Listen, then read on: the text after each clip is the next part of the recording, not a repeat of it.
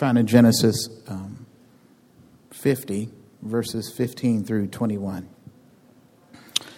When Joseph's brothers saw that their father was dead, they said, "It may be that Joseph will hate us and pay us back for all the evil that we did to him." So they sent a message to Joseph saying, "Your father gave this command before he died. Say to Joseph, 'Please forgive the transgression of your brothers and their sin because they did evil to you. And now please forgive the transgression of the servants of the God of your father.'" Joseph wept when they spoke to him.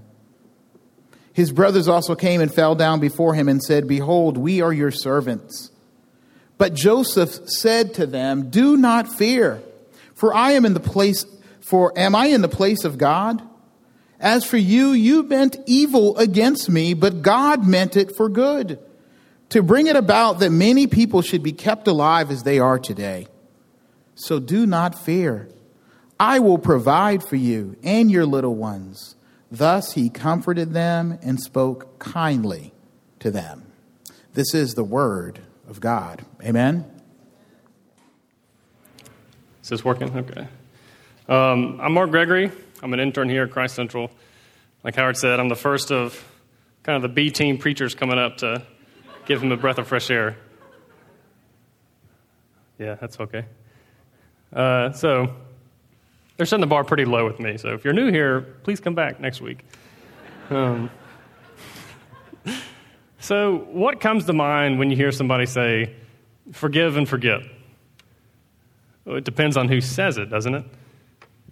If it's coming from a person who has been wronged, it can be a quick way to say, "I forgive you. Let's forget about it and just put this whole thing behind us." But most of the time, though, when somebody says that, they're the ones who have sinned against you. And what they actually mean is, what? Forget about it. Don't hold this over my head any longer. I'm tired of being in your debt. As we go through our passage today, I hope we see that the act of forgiveness is not just forgetting about something you did or something that somebody did to you.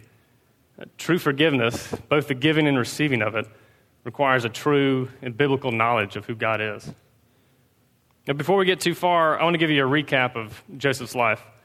He was one of the youngest of 12 brothers, and he was the favorite son of Jacob. If you heard of the coat of many colors, that's what Jacob gave to his favorite son, Joseph. And Joseph would have these dreams from God where he would see all of his brothers kind of bowing down to him. And so you can imagine his brothers didn't like him very much. Like, hey, guys, I can just imagine him saying, "I had this dream where y'all are all going to bow down to me someday. You want to go play?" "No, Joseph, nobody wants to play with you." So one day he was out there trying to go see his brothers, and they took him, they ripped off his coat, and they beat him up, threw him in a pit, and they sold him into slavery, and they faked his death so that their father, Jacob, would think that a wild animal had killed him. So Joseph gets sold to this high-ranking Egyptian official, and he prospers, and he's trusted with running the household. And as the text says, the Lord was with him. And so the Egyptian officials, his wife tries to seduce him. Joseph says no, and he runs away. And the wife gets insulted, said that he tried to get fresh with her, and then he gets thrown in prison. But again, Scripture tells us that the Lord was with Joseph. So he's soon put in charge of the prison, and he eventually gets out of prison by interpreting some of Pharaoh's dreams. And by the time we get to our passage today, Joseph is second in command to Pharaoh over all of Egypt. By this time, Joseph has already revealed himself to his brothers. They know he's alive. And when we come in, as we read, Joseph's father, Jacob, has just died. And his brothers have come to throw themselves upon his mercy. In other words, Joseph has been sinned against his entire life. But God has not only kept him alive, but he's enabled him to prosper to the point of being second in command in one of the nations, or the ancient world's most powerful nations. So like Howard was saying, when you're preaching the word, so what? What does this have to do with us? As fallen men and women, we have a really hard time forgiving others or even asking for forgiveness because either we believe we are owed something or we think we owe too much to someone else. Either we believe we are owed something or we think we owe too much. And as we go through our text, I want to hone in on the idea that because God is sovereign and merciful, he will ultimately overrule human sin for his glory and our good. So let's look back with me to verses 15 to 17. It says, when Joseph's brothers saw that their father was dead, they said, "It may be that Joseph will hate us and pay us back for all the evil that we did to him." So they sent a message to Joseph saying, "Your father gave this command before he died. Say to Joseph, 'Please forgive the transgression of your brothers and their sin because they did evil to you. And now, please forgive the transgression of the servants of the God of your father.'" Joseph wept when they spoke to him. I'm the youngest of 3 brothers, which meant that growing up, it was always 2 against 1. Most of the time, 2 older brothers against the little guy. Whether it was the time my brothers kind of tied me up with my arms outstretched between 2 trees just before the thunderstorm came, or when we were playing Indiana Jones with the garage door. And so if you remember that part in the movie where Harrison Ford has to slide right underneath the doorway as the stone's closing, he grabs his hat at the last minute, our game was kind of like that. One brother would get at the end of the driveway, and the other brother would have his finger on the button, and he would push it, and we'd just try to run and slide in it at the last second. It's pretty dangerous, thinking about it now. I imagine one of our neighbors probably invented those motion sensors for them, so you couldn't play Indiana Jones anymore. But I was a little chunky growing up, and so I still remember trying to run and slide under the door and not being fast enough and getting caught underneath it. And I don't think it hurt, but I was definitely stuck. And my brothers took their time making sure I got unstuck from that door. All that to say, the teams were never even when we were growing up. But I always knew how to ensure that my brothers would their attention would be piqued and I would be treated fairly. There's a surefire way to get it. Go tell Dad. There were few instances in which a teary-eyed, "Dad said let me play," or "Dad said be nice." They couldn't make things right, even only for a little while. There's something about the command of a father that demands attention.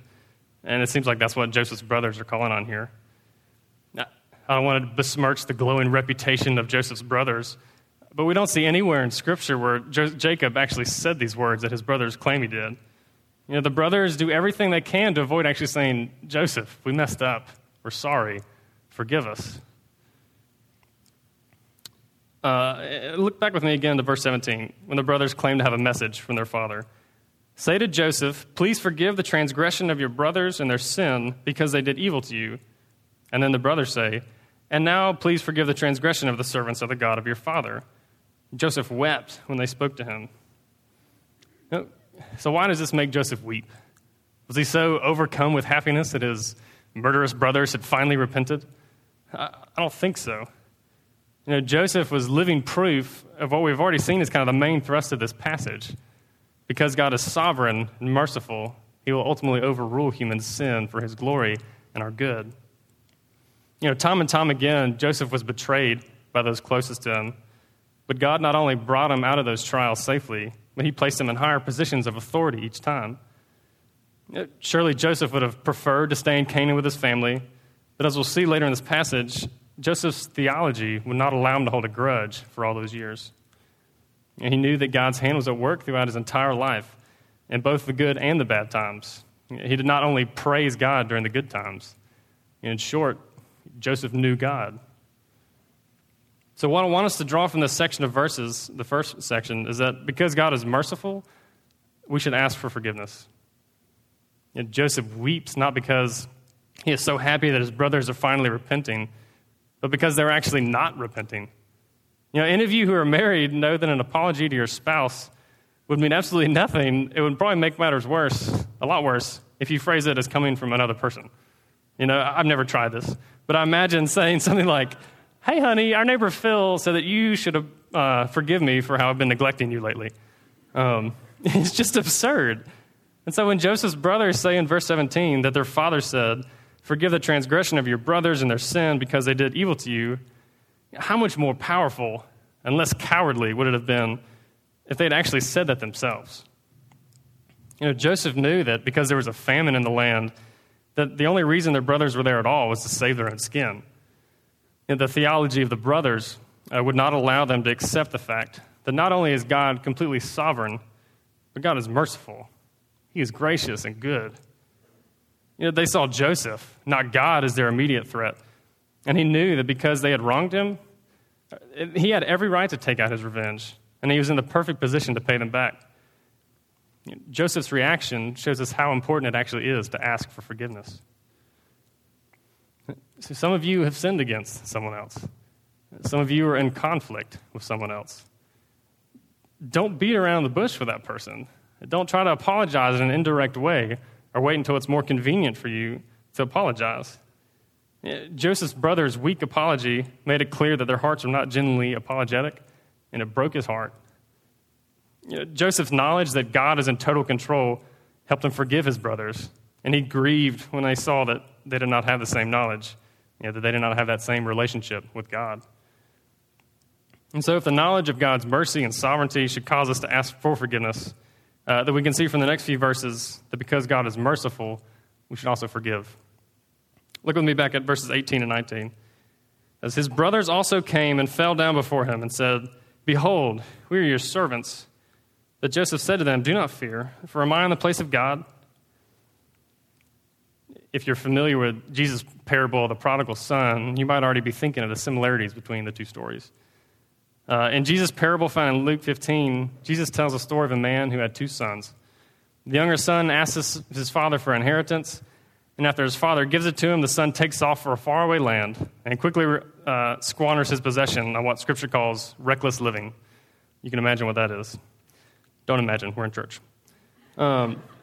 So a famine sweeps across the land, and the son finds himself in desperate need of just the basic necessities of life. And so he hires himself out to a man, and his glorious job is to do what? Feed the pigs.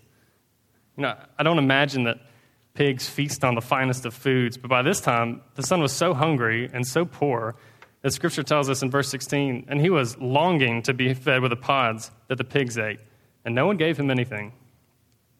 The son finally comes to his senses and says to himself in verses 17 and 19, "How many of my father's hired servants have more than enough bread, but here I perish with hunger? I will arise and go to my father, and I will say to him, 'Father, I have sinned against heaven and before you. I am no longer worthy to be called your son. Treat me as one of your hired servants.'" And so the son makes his way back to his home, expecting to have to grovel at the feet of his father. But when his father sees him, what does he do? Does he start shaking his head in disappointment and have this huge litany of all the ways his son disappointed him and shamed the family? No, he runs like a little kid through a field and hugs his son and grabs around the neck and starts kissing him and hugging him. And so the son, he starts to give his prepared speech, but before he can finish, the father calls for these fine clothes to be brought and for a fattened calf to be slaughtered, for a feast, a welcome home party. And so you can imagine the frustration the older brother starts feeling at this point. And we're told that he spent his entire life doing everything right, following all the rules, and always obeying his father. The older son tells his father, "I have never disobeyed you, and you have never celebrated my faithfulness." And the father, who would have had every right to take out vengeance or to accept the younger son's offer to become a servant, instead says this sour, if obedient brother, he says, "Son, you're always with me, and all that is mine is yours. It was fitting to celebrate and be glad. For this your brother is dead and is alive. He was lost and is found." To the father, reconciliation was more important than making sure that his son learned his lesson. It was more important than making sure that he knew just how badly he had hurt his father. And this parable is reminiscent of Joseph's story, not because the events in the stories necessarily match up, but because the theology behind the actions of those who are in a position to either forgive or not forgive are very similar. We see in Joseph a view of God that won't allow him to take out vengeance on his brothers. He doesn't view his brothers from the vindictive perspective that most people would, most humans would, but rather he views them from the perspective that God is our ultimate judge and king. Joseph was not looking for servants. He wanted his brothers back. Now, it would be naive of us to think that if we ask for forgiveness from those whom we have wronged, we will be received with open arms and smiling faces every time. Y'all are aware of that fact. But it doesn't mean that we should just not forgive those who have wronged us. Forgiveness isn't an event, it's a process. If God is our ultimate judge and is in complete control of the universe, then we can rest in the comforting knowledge that it is not up to us to decide if someone should truly be forgiven. When Joseph says in verse 19, "Do not fear, for am I in the place of God," he is acknowledging the fact that ultimately he's not the one who pardons or condemns, but God is. If someone has made attempts to apologize to you, forgive them.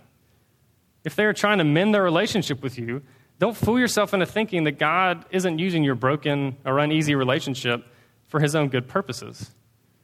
It's not up to us to decide if a wrong deserves to be forgiven, is it? And I say that like it's an easy thing to forgive people who have wronged us, and clearly it isn't.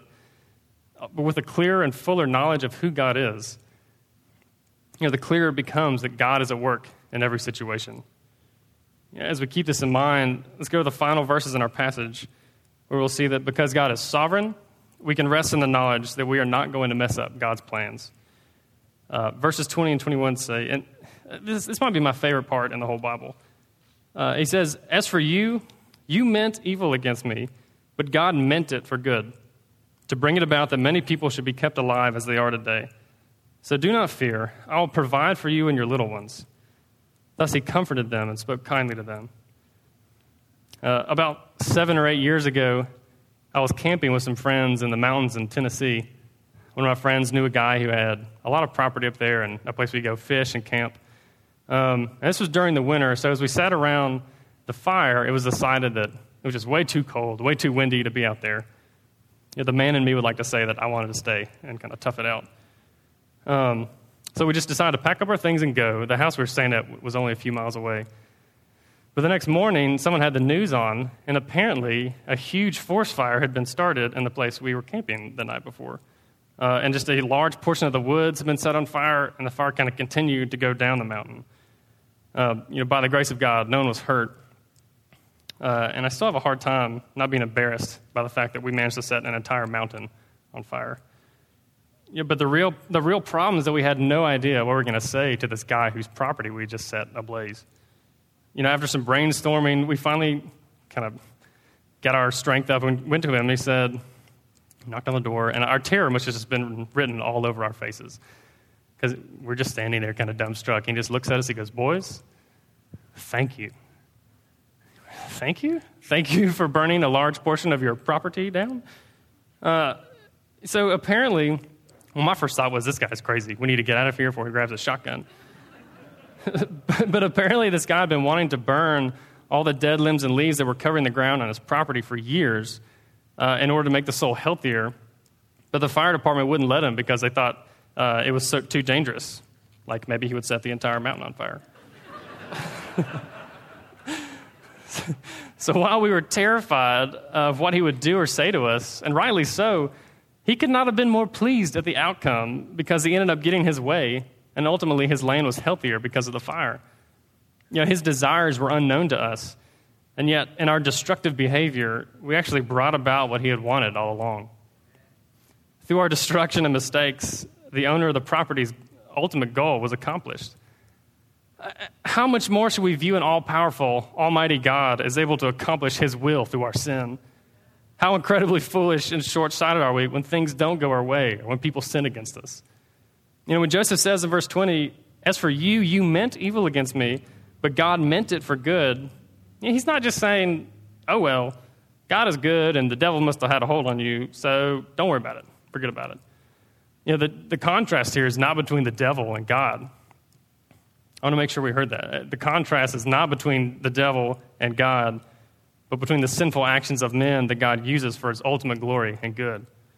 My pastor in college wrote a response concerning the argument that God is responsible for all the good things and the devil is responsible for all the bad things. And he writes, "If God's will is not in control over the evil things that happen in life as well as the good things, then who is? The devil? Then we live in a dualistic universe where good, or God, is eternally pitted against evil, or Satan, and no amount of wish projection can create certainty as to the outcome. It is horrifying to think that what someone who rejected God's sovereignty over evil must pastorally tell an individual who has just experienced loss and a tragedy. If God is not ultimately in control of the event, then who was? A nameless, faceless fate that can somehow subvert the eternal plan of the Almighty God. Y'all, the thought is just as blasphemous as it is disheartening. So when God made a covenant with Abraham that he would make of him a great nation, the father of many children, that meant that God was not going to let his people be completely destroyed or wiped out. If Joseph's brothers had not sinned against him and sold him into slavery, then Joseph would not have been in Egypt, and he would not have been in so prominent a place in the Egyptian government. If God was not second in command to Pharaoh and was not placed there by God in order to store up food for the 7-year famine, then God's people would have been wiped out, and Abraham's line would have ended with Jacob's children. God used the betrayal of Joseph at the hands of his brothers not only to put Joseph in a position of power where he could save his brothers and his family from famine, but also and ultimately, and hear this, so that the line of Israelites that would lead to the birth of Jesus would not be wiped out. Surely Jesus could have entered the world in a much easier, much more kind of shocking way than as a poor Jewish baby, but the genealogy of Jesus shows us just how secure we are in God's hands. If you're having a hard time reconciling the idea that God is able to use sin sinlessly, that God is able to use sin, our sin, for good without being tainted by that sin, then I want to point us to the cross. Isaiah 53 talks about God's servant who would come and who would be wounded for our transgressions. It writes in verse 4, "Surely he has borne our griefs and carried our sorrows, yet we esteemed him stricken, smitten by God, and afflicted." In verse 7, "He was oppressed and he was afflicted, yet he opened not his mouth." One commentator writes of how Jesus is described by the prophet as a selfless and suffering servant, and he says, "Yet we hated him. Against him cruel and evil men poured out wrath. He was unjustly arrested, unjustly tried, unjustly convicted. Then he was killed without mercy. Never in the entire history of the world has greater evil been done. For this was an extreme of evil practiced against one who is not only innocent of crimes, but who is also actually sinless." The most sinful act that could possibly be committed by humans happened when Jesus Christ, God come in the flesh, was crucified. God the Son came to earth to serve and to save us, and we killed him for it. Now, if we do not have a God who works all things together for good, then the death of Jesus is the end of the story. It's lights out for us. We messed up God's plan. If God is not a sovereign and merciful God, then Joseph would have taken vengeance on his brothers, Jesus would not have been raised from the dead, and we would have every right to despair at the hopeless state of men and to wallow in self-pity. But instead of taking vengeance on men for denying and slaughtering his son, God uses the sin of man in order to bring about the salvation of all to come to him. And instead of taking vengeance, God uses our sin to bring about his kingdom on earth. How not human are the ways of God. How contrary to our self-righteous instincts to not forgive each other are the ways of God. Even before Jesus, Joseph knew that God uses every act for his glory and our good. Now, does this mean that we'll never experience trials? Clearly not. Now, even Jesus bowed to the will of his Father and went through the utterly incomprehensible pain of taking on the weight and punishment of our human sin. Now, if you're here today and refuse to let yourself accept what the Bible says about God being in complete control over all the good and the bad things in this world, I get it. Watching or reading the news can be the most challenging and just saddening thing of the day. The early death of a friend or family member won't let you believe that a God who would let that happen is a good God. Some of you have been sinned against sexually and is constantly affecting how you view God and other people. This room is just too big for that not to be the case. So the invitation to trust God, it doesn't come with a promise of safe, calm passage through this life. And we're wrong to comfort others with similar sentiments. God does not promise us a safe passage, but he does promise us a safe port. For those united in Christ, our ultimate destination is with him.